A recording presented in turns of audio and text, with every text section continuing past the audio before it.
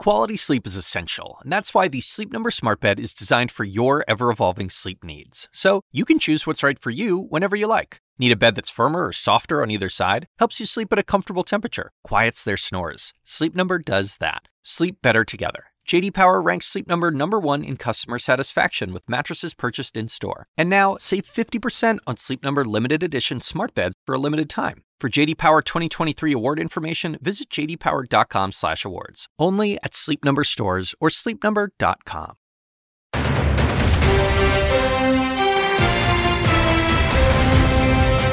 Are you ready? House Democrats are poised to impeach President Trump, with leaders in the process of drafting articles now. If what we're talking about is not impeachable, then nothing is impeachable. But is their party in lockstep about how to do it? House Judiciary Chairman Jerry Nadler is here to discuss. And make or break, President Trump writes off his likely impeachment and looks ahead to a Senate trial. There was no crime whatsoever, not even a little tiny crime. How are the president's closest allies preparing to defend him? I'll ask Republican Congressman Mark Meadows. Plus, the gloves are off. The 2020 campaign trail gets hot. You're a damn liar, man. And Mayor Pete Buttigieg feels the pressure of a campaign on the rise. First of all, we got to win. No question about that. With primaries right around the corner, who can emerge from the free-for-all?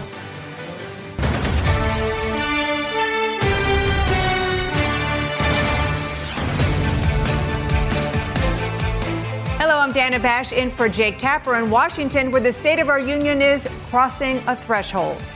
Those are the words of House Speaker Nancy Pelosi, whose team of top Democrats is working all weekend on articles of impeachment against President Trump. The first votes on those articles could come this week. It is now almost certain that Donald J. Trump will become the third U.S. president to be impeached by the House of Representatives. The president's legal team signaled it will not participate in the House process, which the president again yesterday called a continuation of a 3-year witch hunt. Instead, his team is looking ahead to a trial in the Republican-controlled Senate. But the action now is, of course, in the House, where lawmakers on both sides of the aisle are preparing. Yesterday, Democrats released a report outlining the historical arguments for impeachment. And this weekend, they're holding mock hearings, getting ready to lay out their case tomorrow in what they're calling a public trial. That as some moderate Democrats are expressing concerns about the scope of impeachment, warning that expanding the focus could make them vulnerable in their home districts.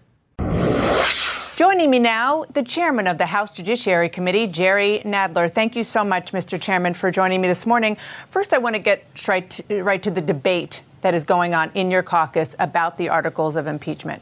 The question is whether to include obstruction of justice stemming from the Mueller investigation or just focus on Ukraine. You're the chairman of the committee writing these articles. What do you think?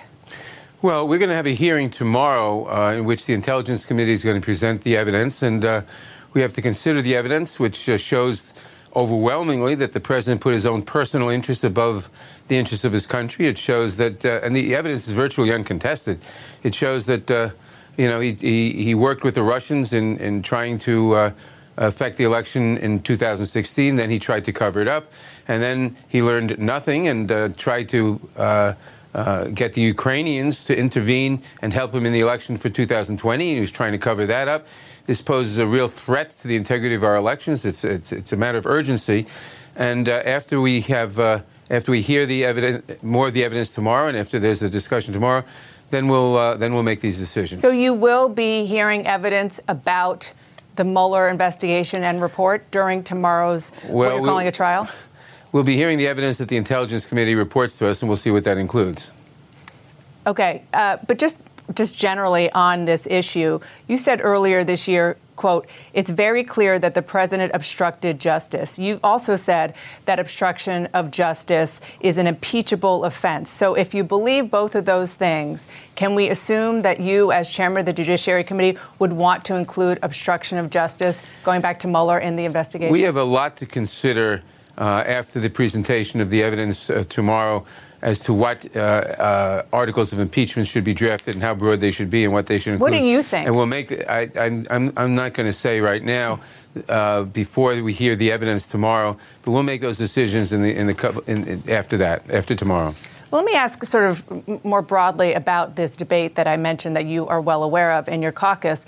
What I'm hearing from moderate Democrats is that they want two articles of impeachment: abuse of power and obstruction of justice. They say anything from the Mueller report would muddy the impeachment. In fact, I want you to listen to Democratic Congressman Max Rose, who told CNN on Friday that the Mueller report is not why he supported the impeachment inquiry, just the opposite. I was against going through with impeachment previous to this Ukraine matter. But when I came out and said that, I was very serious about it. And unlike most of the people in this institution, I'm not going to just say something and forget about it. So Congressman Max Rose and others who are urging it to be narrow are members of Congress who won in Trump districts, gave you the majority, made you chairman. They're the most vulnerable and could lose elections because of this. How much are you listening to them as you draft these articles? Well, we're going to have to take a lot of considerations into account. What is the level of proof for the various allegations? How do they relate together? What is the level of support in our caucus and in the House for them? What might we persuade the Senate of? All of these things have to be taken into account, realizing again that the central allegation, it's all of a pattern. The central allegation is that the president put himself above his country several times, that he sought foreign interference in our elections several times, both for 2016 and 2020, that he sought to cover it up all the time, and that he continually violated his oath of office, and that all this presents a pattern that poses a real and present danger to the integrity of the next election, which is one reason why we can't just wait for the next election to settle matters. We have to go forward with considering articles of impeachment because of the threat that his pattern of conduct poses to the election itself. I have to say, as you're talking about this, you keep bringing up the 2016 election and Russia. It certainly sounds to me like you want that to be included going forward. Well, I wouldn't draw any conclusions. It is part of the pattern, which is why I bring it up. It's part of a pattern of his conduct, which stresses the urgency of making sure that we deal with this so that the 2020 election is carried on honestly with integrity. Okay, so let's talk about the substance of your case for impeachment. House Republicans, as you know, released a rebuttal to the Democratic impeachment report saying that Democrats have not proven a quid pro quo. Here's what it says. It says, there is, however, no direct firsthand evidence of any such scheme. The Democrats are alleging guilt on the basis of hearsay, presumptions, and speculations. Do you feel comfortable that you and your fellow Democrats have conclusively proven that the holdup in military aid was in exchange for investigations, and that, most importantly, it was a direct order from the president himself? It wasn't even in return for investigations. He didn't care about the investigation. He cared about announcing an investigation, because that was the political thing he wanted. He wanted the Ukrainians to announce that they were going to hold an investigation. You feel comfortable that this whole thing was directed by the president himself? You feel that you have a rock-solid case? We have a very rock-solid case. I think the case we have, if presented to a jury, would be a guilty verdict in about 3 minutes flat. And, you know, all this nonsense about hearsay evidence, there is considerable direct evidence, and it ill behooves a president or his partisans to say you don't have enough direct evidence when the reason we don't have even more direct evidence is the president has ordered everybody in the executive branch not to cooperate with Congress in the impeachment inquiry, something that is unprecedented in American history and is a contempt of Congress by itself. He has ordered everybody not to participate. And the only testimony we have are from public-spirited, patriotic people in the CIA, the Pentagon, the White House itself, who came forward and defied the president's orders and testified. So I'm glad you brought that up, because we've been hearing a lot from you and your fellow Democrats about the fact that the White House is obstructing Congress by not handing over documents, not allowing key firsthand witnesses like Mick Mulvaney, like John Bolton, like Mike Pompeo to testify. But the founders, who we heard a lot about in your committee last week, set up a third co-equal branch of government, the courts, to resolve differences like this. But you have not even tried to go to the courts. to compel these witnesses to testify? With something as grave and momentous as impeachment, why not?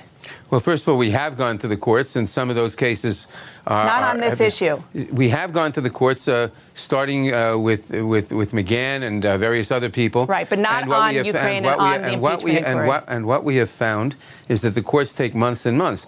But we don't need to go to the courts. The Article I power, which is Congress's power, is the sole power to try impeachments, should not be and has never been dependent on the courts.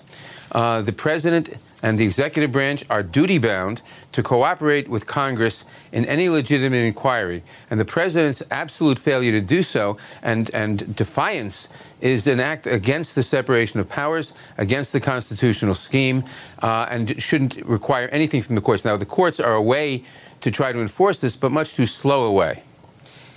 Well, you told CNN 1 month ago that you wanted to do this thoroughly, saying, quote, if it's going to be done, it's got to be done right, and whatever time it requires, it will take. And I think what changed? Nothing has changed, except for the fact that we have gotten all this extremely persuasive evidence on the blackmail against Ukraine to try to interfere in our election. The fact that this evidence is uncontested and overwhelming. And notice, the Republican, we have asked the president, we've invited him to testify, we've invited him to send witnesses, we've invited him to send his counsel to cross-examine witnesses. He's declined to do all of this. Now, if he had any exculpatory evidence, they would have brought it forward. The fact that the Republicans and the president have basically not contested the evidence at all. Even their witness at our hearing last week, Professor Turley, said that that what he did was clearly impeachable if proven sufficiently. And I think that any fair judge would have to say that that it's been proven thoroughly and uncontested.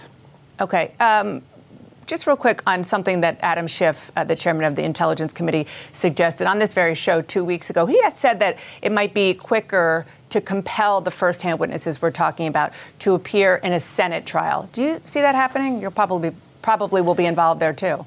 Well, that's possible. I don't want to speculate, but that is possible. But again, we have got to act with dispatch because the president put his own interests above that of the country, and it is urgent. There's a sense of urgency because he will do anything, from judging from his past conduct, that he can to get interference and to rig the next election, which is why we must act to safeguard the integrity of our democracy. I want you and our viewers to listen to something that you said during the impeachment of Bill Clinton in 1998. There must never be a narrowly voted impeachment or an impeachment substantially supported by one of our major political parties and largely opposed by the other. Such an impeachment would lack legitimacy, would produce divisiveness and bitterness in our politics for years to come. So right now, you are moving forward with impeachment proceedings against a Republican president without support from even one congressional Republican. Is it fair to say that this impeachment, in your words from back then, will produce divisiveness and bitterness in our politics for years to come? No, I think what puts bitterness and divisiveness into our politics is the conduct of the president, who questions the patriotism of people who don't agree with him, who calls political opponents human scum, who talks about the fake press, who derides the judiciary, who attacks all our democratic institutions. And the fact of the matter is that the polling says that 70% of the American people know that what he did was wrong. And yes, it's up to us now in the House, and presumably will be up to the senators to see if we will, and if the senators will, put the welfare of the country and patriotism above partisan considerations or not. You are willing to impeach the president with no Republican votes, correct? We are going to impeach the president. If we're going to impeach the president, we will impeach him on adequate and urgent grounds to defend our democratic republic. And if there's no Republican votes, so be it? It's up to them to decide whether they want to be patriots or partisans. So I want to ask you about what comes next. All eyes are going to be on your committee, obviously, for the next week, maybe more. in the short term, the Republicans are asking for more time to review documents that you just released. They also say that House rules require you to give them a day to call their own witnesses. Are you going to give them one? They have had adequate time. These documents, which is basically the report of the Intelligence Committee, were given to them as soon as we received it. But the report contains nothing new. They had their own people on the Intelligence Committee. They were there. The American people saw the public hearings. The Republicans were present at the closed depositions earlier. And what about witnesses? Will you give them a day to call witnesses? We've said that they will have the opportunity to call witnesses. They had to give me a list of witnesses. The list of witnesses they gave, they asked me to call. I've said no to because they're irrelevant. They can appeal to the full committee if they wish, and we'll have a vote on that. But we are going to, like any trial judge, you keep the witnesses to the relevancy. Adam Schiff, they wanted, is not a relevant witness. He didn't witness anything. His counsel, according to the House rules, is going to report to the committee tomorrow. And every procedure, every fairness has been given to them. They have declined to use them. Again, they have declined. The president has declined to call witnesses. They have declined an attorney to cross-examine. Mr. Chairman, one last question about time frame. Is it possible that you are going to vote on articles of impeachment this coming week? It's possible. I don't know. Is that your goal? My goal is to vote, my goal is to do it as expeditiously, but as fairly as possible, depending how long it takes. Okay. And are the articles of impeachment currently underway? I mean, there are drafts. They are being written as we speak, correct? Well, there are possible drafts that various people are writing, but the fact is we're not going to make the decisions as to how broad the articles should be, as to what they contain and what the wording is, until after the hearing tomorrow. Chairman Jerry Nadler, thank you so much for your time this morning. You're quite welcome. Next up, I'll talk to one of the president's key allies in Congress about the impeachment case and Senator Elizabeth Warren changing her campaign strategy. Stay with us.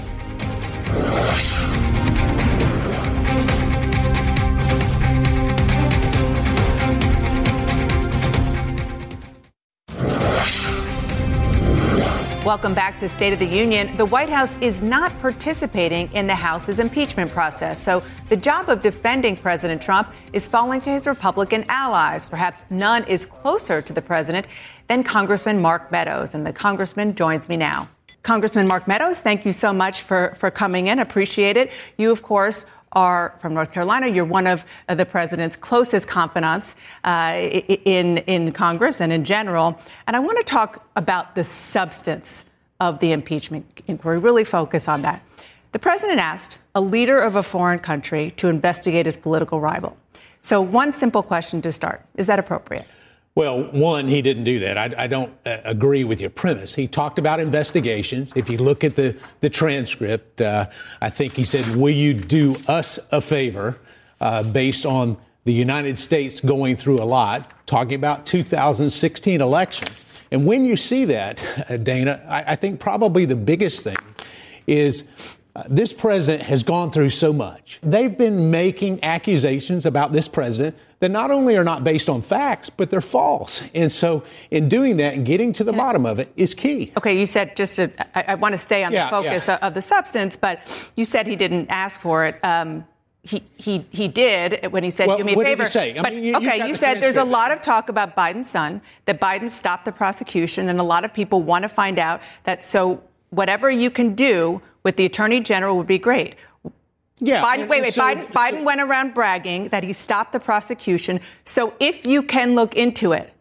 And work with the attorney general. And isn't it appropriate? But here he did ask. You admit that, right? Even with that, working with the attorney general, are you suggesting that someone who runs for a president shouldn't be investigated? The Democrats have been investigating President Trump before he was elected and after he was elected. And so somehow it doesn't work for them. I mean, listen, it's appropriate to make sure that nothing was done wrong in Ukraine. And indeed, that's what he was talking about. So it's not so much about an investigation into wrongdoing by his own Justice Department. I hear you there. But that's what he said. But he was talking to the leader of the Ukraine, asking him, the leader of a foreign government, to do that investigation. There's a big difference. Well, there's a big difference between what is being alleged against the president of the United States and what actually happened. Because this all comes down, Dana, to foreign aid being withheld. And what we do. Well, we're going to get to that in a second. Oh, okay. I just want to ask about this, just the appropriateness of asking. The appropriateness of making sure that an investigation of anyone who had wrongdoing. We know that Joe Biden was involved with Ukraine, dozens of contacts with Ukraine. At a minimum, he should have recused himself from anything that related to his son. And I think you can agree with that. Well, let me ask you this. Your fellow Republican Congressman Mac Thornberry said that July 25th phone call, which I just read to you, where he asked to look into it, was inappropriate. Yeah. Republican Congressman Mike Turner said it was alarming and not okay. Yeah. They're wrong? They are wrong. Listen, with all due respect to my two colleagues, I was in the deposition over 100 hours. And myself, Jim Jordan, Adam Schiff are the only three that I know of that actually attended everything. And when you look at the context of that, when you look at actually what happened, let's talk to Ambassador Volker, who knows more than anyone else what happened and what didn't happen, and yet somehow they want to dismiss this? Or let's go to President Zelensky. Are you saying that he's lying, that somehow when we look at that somehow President Zelensky of Ukraine is saying that he wasn't pressured, that somehow he's lying? I mean, he didn't exactly say that. No, and he did. A lot of he people, said it twice, and a lot of Dana. people testified. I mean, people can Google it. People testified. You're a good journalist. Thank you. But let's stick with the facts. We're cherry picking exactly what he said. But I want to focus. Just one of the things that you mentioned. You mentioned on Volker. Right. I know you, somebody you have a lot of respect for. Sure. He said he, meaning Biden, was executing U.S. policy at the time that was widely understood internationally to be the right policy. Right. He defended Biden. In terms of corruption. I think that's what he was referring to. I had seven hours with Ambassador Volker, and you can't just take one little sentence out of 7 hours and suggest that everything that Biden did was correct. He believes that Biden was there working on anti-corruption. I believe that he could be, but at the same time, everybody wants to dismiss it without an investigation, and if that same set of criteria applies to President Trump, Democrats would be up in arms. So for 4 years, Hunter Biden was on the board of Burisma, this Ukrainian company. Yeah. You were in the majority in the House. You were on the committee that oversees this. Why didn't you investigate if it was so wrong then? Well, one, I didn't know about it at the particular time. And when you look at things, as things come up, you would... But it was public information. What was public information? That Hunter Biden was on the board of this company. Well, I don't know about you. I don't know that any of your viewers go and look through Burisma's notice that Hunter Biden was there. I think all of us can admit that we didn't know that Hunter Biden was getting $50,000 plus a month from a corrupt Ukrainian company. Can we also? I think the point that you're making is. Maybe you can also admit that if Joe Biden just went off into the sunset and he didn't decide to run for president, you wouldn't care.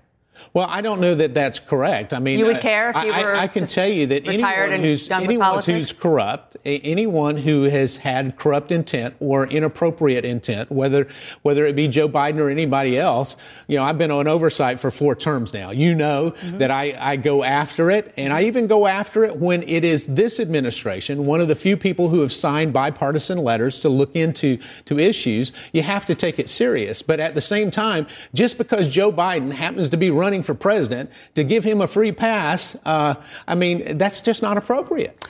Let's say it was a Democrat in the White House, because I want to make sure that we're still focused on whether it was appropriate or not, back to the original question, for the president to be asking a foreign leader to investigate a political rival or any American. Right.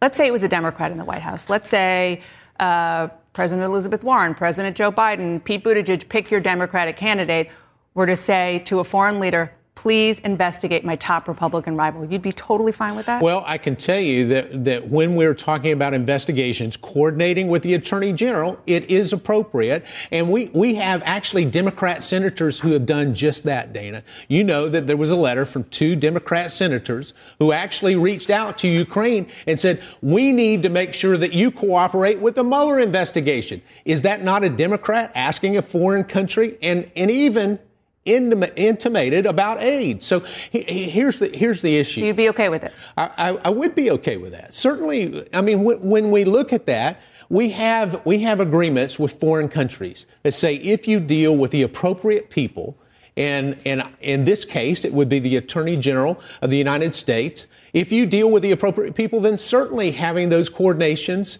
on investigations would be appropriate. The president's personal lawyer, Rudy Giuliani, traveled overseas this week. He went to Ukraine. Right. And he's saying very openly that he's trying to prove unfounded allegations against the Bidens. President Trump said yesterday that he wants Giuliani to go to Congress and to talk about what he found. Are you comfortable with what Rudy Giuliani is doing? Listen, when we look at Rudy Giuliani and what has been said about what he's done and what he's not done, I don't know everything that Rudy Giuliani has done. If he is finding something that is inappropriate, should he bring that to Congress? Yes. I assume that Adam Schiff and Jerry Nadler would want to hear that if it was inappropriate, because they've been talking about how they have this blindfold on as it relates to President Trump, which I don't agree with. Mm-hmm. But they believe that they have this blindfold on, that they want to root out anything that's wrong. So why would you have a problem with that? No, I'm asking you. I mean, because there are Republicans who I've talked to, I'm sure you have too, who are not comfortable with the role that Giuliani is playing right now. Well, listen, I don't know of any role that Rudy Giuliani is playing on behalf of the President of the United States. I think he's over there as a citizen. I think part of that is probably trying to clear his name. But he's the President's personal attorney. He is the President's personal attorney, but I don't know that he's over there at the President's direction. In fact, I would suggest that he's not. Just the final button on this Giuliani question, because this is kind of how this whole thing started, right? Giuliani working with the president, and you had, appointees, civil servants going and testifying, saying it was shadow diplomacy and it messed up the regular. This didn't start. This started with a partisan attack on the President of the United States based on a phone call where there was probably 30 people overhearing a phone call and then leaking it to a whistleblower who then came out and they put together a narrative that tried to fit the facts. Well, it was That's based where on it started. And the fact that he allegedly held up, and he says it in this phone call, aid in exchange. No, he didn't say it in that phone call. Aid is never mentioned.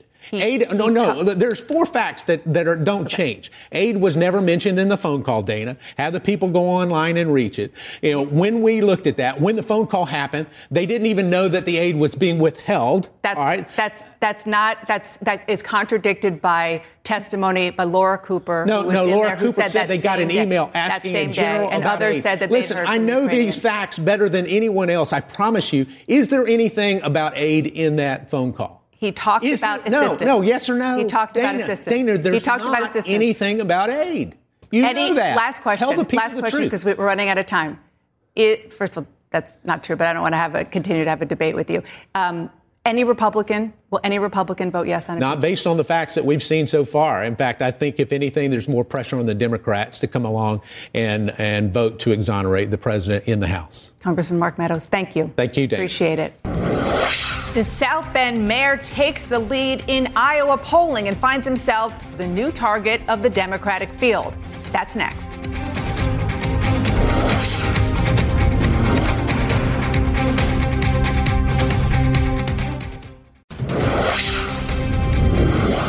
I'm very glad that Mr. Buttigieg is worried that I have been too easy on upper income people and the millionaires and billionaires. He should open up the doors so that the press can follow the promises that he's making in these big dollar fundraisers. I was the first guy to come out with the plan to build on Obamacare, and I'm glad Pete has a version of that same plan. The Democratic frontrunners keying in on the same target, Mayor Pete Buttigieg. Let's discuss with our panel. Jen Psaki, you have been there where you were working for a candidate who is suddenly rising, and you have all this incoming. What do you make of what we're seeing? It's clear that Mayor Pete is the candidate to beat in Iowa, and you can see that from the other candidates' reactions to him. I will say that this back and forth over who his clients were for McKinsey, or frankly, who Elizabeth Warren's, who she worked for when she was a corporate lawyer, who cares? The people who are benefiting from that are people like Joe Biden and Amy Klobuchar, who's reportedly on the rise in Iowa, who are talking about the real issues and not having this silly Twitter and debate that isn't talking about people's real lives. So it's clear who the front runner is, but I think everybody who's at the front runner status would be wise to go back to the issues that are of concern to Iowans. Congressman, do you agree? Who cares? Or do you want to know more information about the taxes of Elizabeth Warren during that chunk of time or the clients of Pete Buttigieg? No, look, I think each of the Democratic candidates could beat Donald Trump. And fundamentally, my voters, the constituents in my district, that is what they care about, is picking a Democratic candidate that will win in what is arguably the most important election of our lifetime. So each of the candidates has their own strengths, and they're going to make their case. I still think it's a wide open race, certainly in Colorado. Look, I think it's great. The more the merrier, right? I love the food fight that continues on. I think it's going to continue on for quite some time. There's no apparent front runner. Obviously, there was. Mayor Bloomberg wouldn't be getting in and spending all this money and thinking he was a path for him forward. And so I welcome it. I think it's great. And I obviously disagree with the congressman. I think that as long as this drags out, the more I see the different candidates, the more I see of the strong economy, the more I believe that the president will be handily reelected. Let's turn to Vice President Biden. We all saw the moment in Iowa where he went back and forth with a voter who was asking him about his son, Hunter Biden, and about what happened in Ukraine.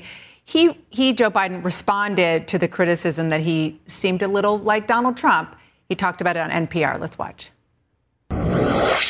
Which is what Donald Trump says a lot. Hey, you can't take a joke. I was joking. No. But the point don't compare me to Donald Trump. But people don't do that. What Donald Trump says, he makes fun of people.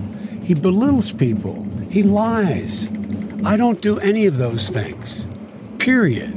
The fact of the matter is this guy stood up and he was, in fact, lying. And I just pointed out, you're a liar. I actually like that. I mean, I thought that it really made Biden seem like he's alive and he's in there and he's fighting. And I do think that, he needs to come back. He needs to be strong. I think the real criticism of Biden is that he hasn't shown that drive. I mean, he's in it, but he got in it late. He's just not, shown that he's really got the energy. And that's what's going to hurt him if he were to become the eventual nominee, is that it would hurt him against President Trump. So I actually liked it. I thought he did well. I like to see that spark. What do you think? I agree. Look, I mean, I think people who like Joe Biden like him because they think he's folksy. They like him because he's got fire in his belly. There are moments when people haven't seen that in the Democratic electorate lately. This showed he had that. He was defending his son. I actually think for many people it was pretty appealing. So look, Joe Biden's not a great retail politician. He ran in the state of Delaware 3 counties, right? He's been doing this since 1972. Everybody keeps saying, well, wait, Joe Biden's going to get better. He's going to get better. He was terrible. He called the guy old. He called him fat. He was going to wrestle with him. David, at the end, the guy said he would vote for him in a general election and said he was a Warren supporter, but he'd vote for Joe Biden. And so clearly it didn't have the impact that you thought it did. He's not good at it. I mean, we wouldn't be talking about it if it was a great moment, okay? All right, we have a lot to talk about on another big issue that's happening in this town. New warnings from vulnerable Democrats about how impeachment is playing with their voters. That's next.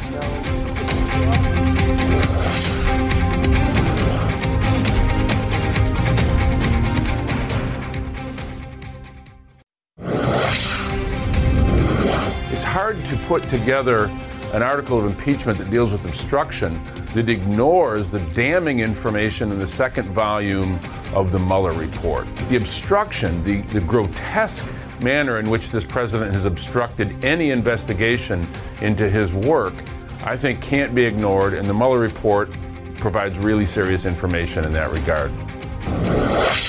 We are all waiting to find out what articles of impeachment Democrats will write against the president. Let's discuss.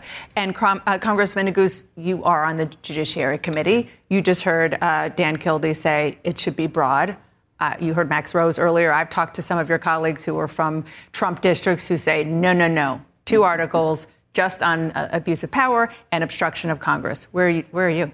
So I would say this. I don't think any decisions have been made yet. And you heard Chairman Nadler talk about that previously. I think there is broad consensus within the Democratic caucus that this administration needs to be held accountable, and that ultimately the significant evidence of the president's misconduct is really it's not in dispute. And so at the end of the day, there's going to be a pretty robust debate, I imagine, and you've alluded to it, about the breadth of potential articles that may ultimately be referred to the House for its full consideration. That's important. But look, I think every colleague I've talked to, both in the freshman class and also writ at large in the caucus, understands that this is not a question of politics. It's a question of honoring your constitutional oath. It is a vote of conscience. You heard Speaker Pelosi allude to that just earlier this week. I thought her words were very powerful in that regard. We are treating this process with the respect it deserves, unlike some of my colleagues on the other side of the aisle, which is regrettable. Yeah, not political, except for the fact that you guys are elected officials and have to go before voters. It is not political. You necessarily, because you're from a pretty political. It's not going to be. You'll have 0 Republican votes here. 0.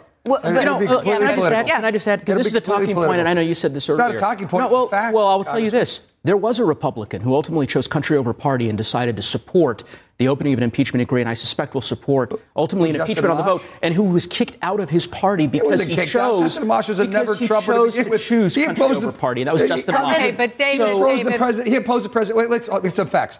Congressman, you were for impeachment before you even sworn in. You said there was enough evidence before you heard one shred. Did you not? I've heard a number. But no, yes or no? Let me answer the question, and let me yes or no? Provide my statement. So what I would say is this. There are a number of us who have ultimately long believed that this president has engaged in conduct that could be. But before you heard one shred of evidence, you were supporting it. That is not true. You said it November of 2016. Sir, the effort. 2018. So many Republican colleagues of mine to obfuscate away from the president's egregious conduct and abuse of power is something that has shocked the conscience of many of my colleagues in the Democratic House.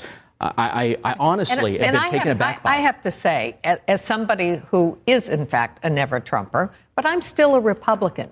On policy issues, I actually agree with the president on probably 80% of what he supports.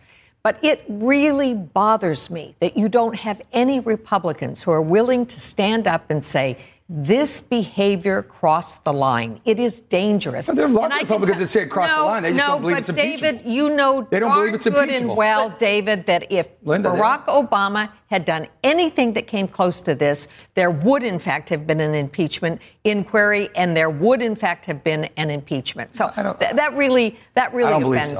And I will just add, David, that, the big question here is the one that Nancy Pelosi and Adam Schiff have been posing, which is, should any president of either party be in a position where they are trying to bribe a foreign power for their own personal political gain? Not the case. That's what we're talking about. That's why, as Linda said, it is so shocking that no Republican, despite 50% of the public thinks that this president should be impeached and removed, is not. I would say this. It does speak to the power of your former boss over the let's wait and see what elected officials with the Democrats in 31 Trump districts, 13 Romney McCain districts. Let's see what they vote, how they vote on impeachment. All right, we are going to see that everyone's standing by for all of it. Thank you so much for joining me. Up next, some good news, which we can all agree is welcome this holiday season. Stay with us.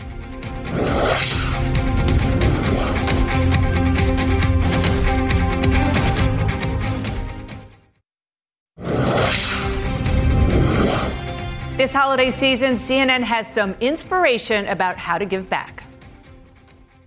There is a saying in Ethiopia, people are medicine for people. Say that I'm a dreamer. What we do here is provide food, clothing, and shelter, and a whole lot of love. When you love someone, you love someone. To give children a place to mourn their loss and tell their story. They're the best the world has to offer. We're going to start a program, and we're going to help people. I'm feeling the love. They're heroes today and every day. I think we must talk less and do action more. Video games are an incredible source of relief during difficult times. We purchased RVs and give it to a family who lost their home in the fire. Many of our kids come to us traumatized. I just want to see them happy. It impacts lives that don't feel they have a voice. Join Anderson Cooper and Kelly Ripa live as they name the 2019 CNN Hero of the Year. Our heroes are incredible people. Their work and their stories will inspire you tonight. CNN Heroes, an all-star tribute, tonight at 8 on CNN. When you work next level. And when you play next level. And when it's time to sleep, Sleep Number smart beds are designed to embrace your uniqueness, providing you with high-quality sleep every night. Sleep next level. J.D. Power ranks Sleep Number number one in customer satisfaction with mattresses purchased in-store. And now, the Queen Sleep Number C4 Smart Bed is only $1,599. Save $300 for a limited time, only at Sleep Number stores or sleepnumber.com. Prices higher in Alaska and Hawaii. Quality sleep is essential, and that's why the Sleep Number Smart Bed is designed for your ever-evolving sleep needs. So you can choose what's right for you whenever you like. Need a bed that's firmer or softer on either side? Helps you sleep at a comfortable temperature. Quiets their snores. Sleep Number does that. Sleep better together. J.D. Power ranks Sleep Number number one in customer satisfaction with mattresses purchased in-store. And now, save 50% on Sleep Number limited edition smart beds for a limited time. For J.D. Power 2023 award information, visit jdpower.com/awards. Only at Sleep Number stores or sleepnumber.com.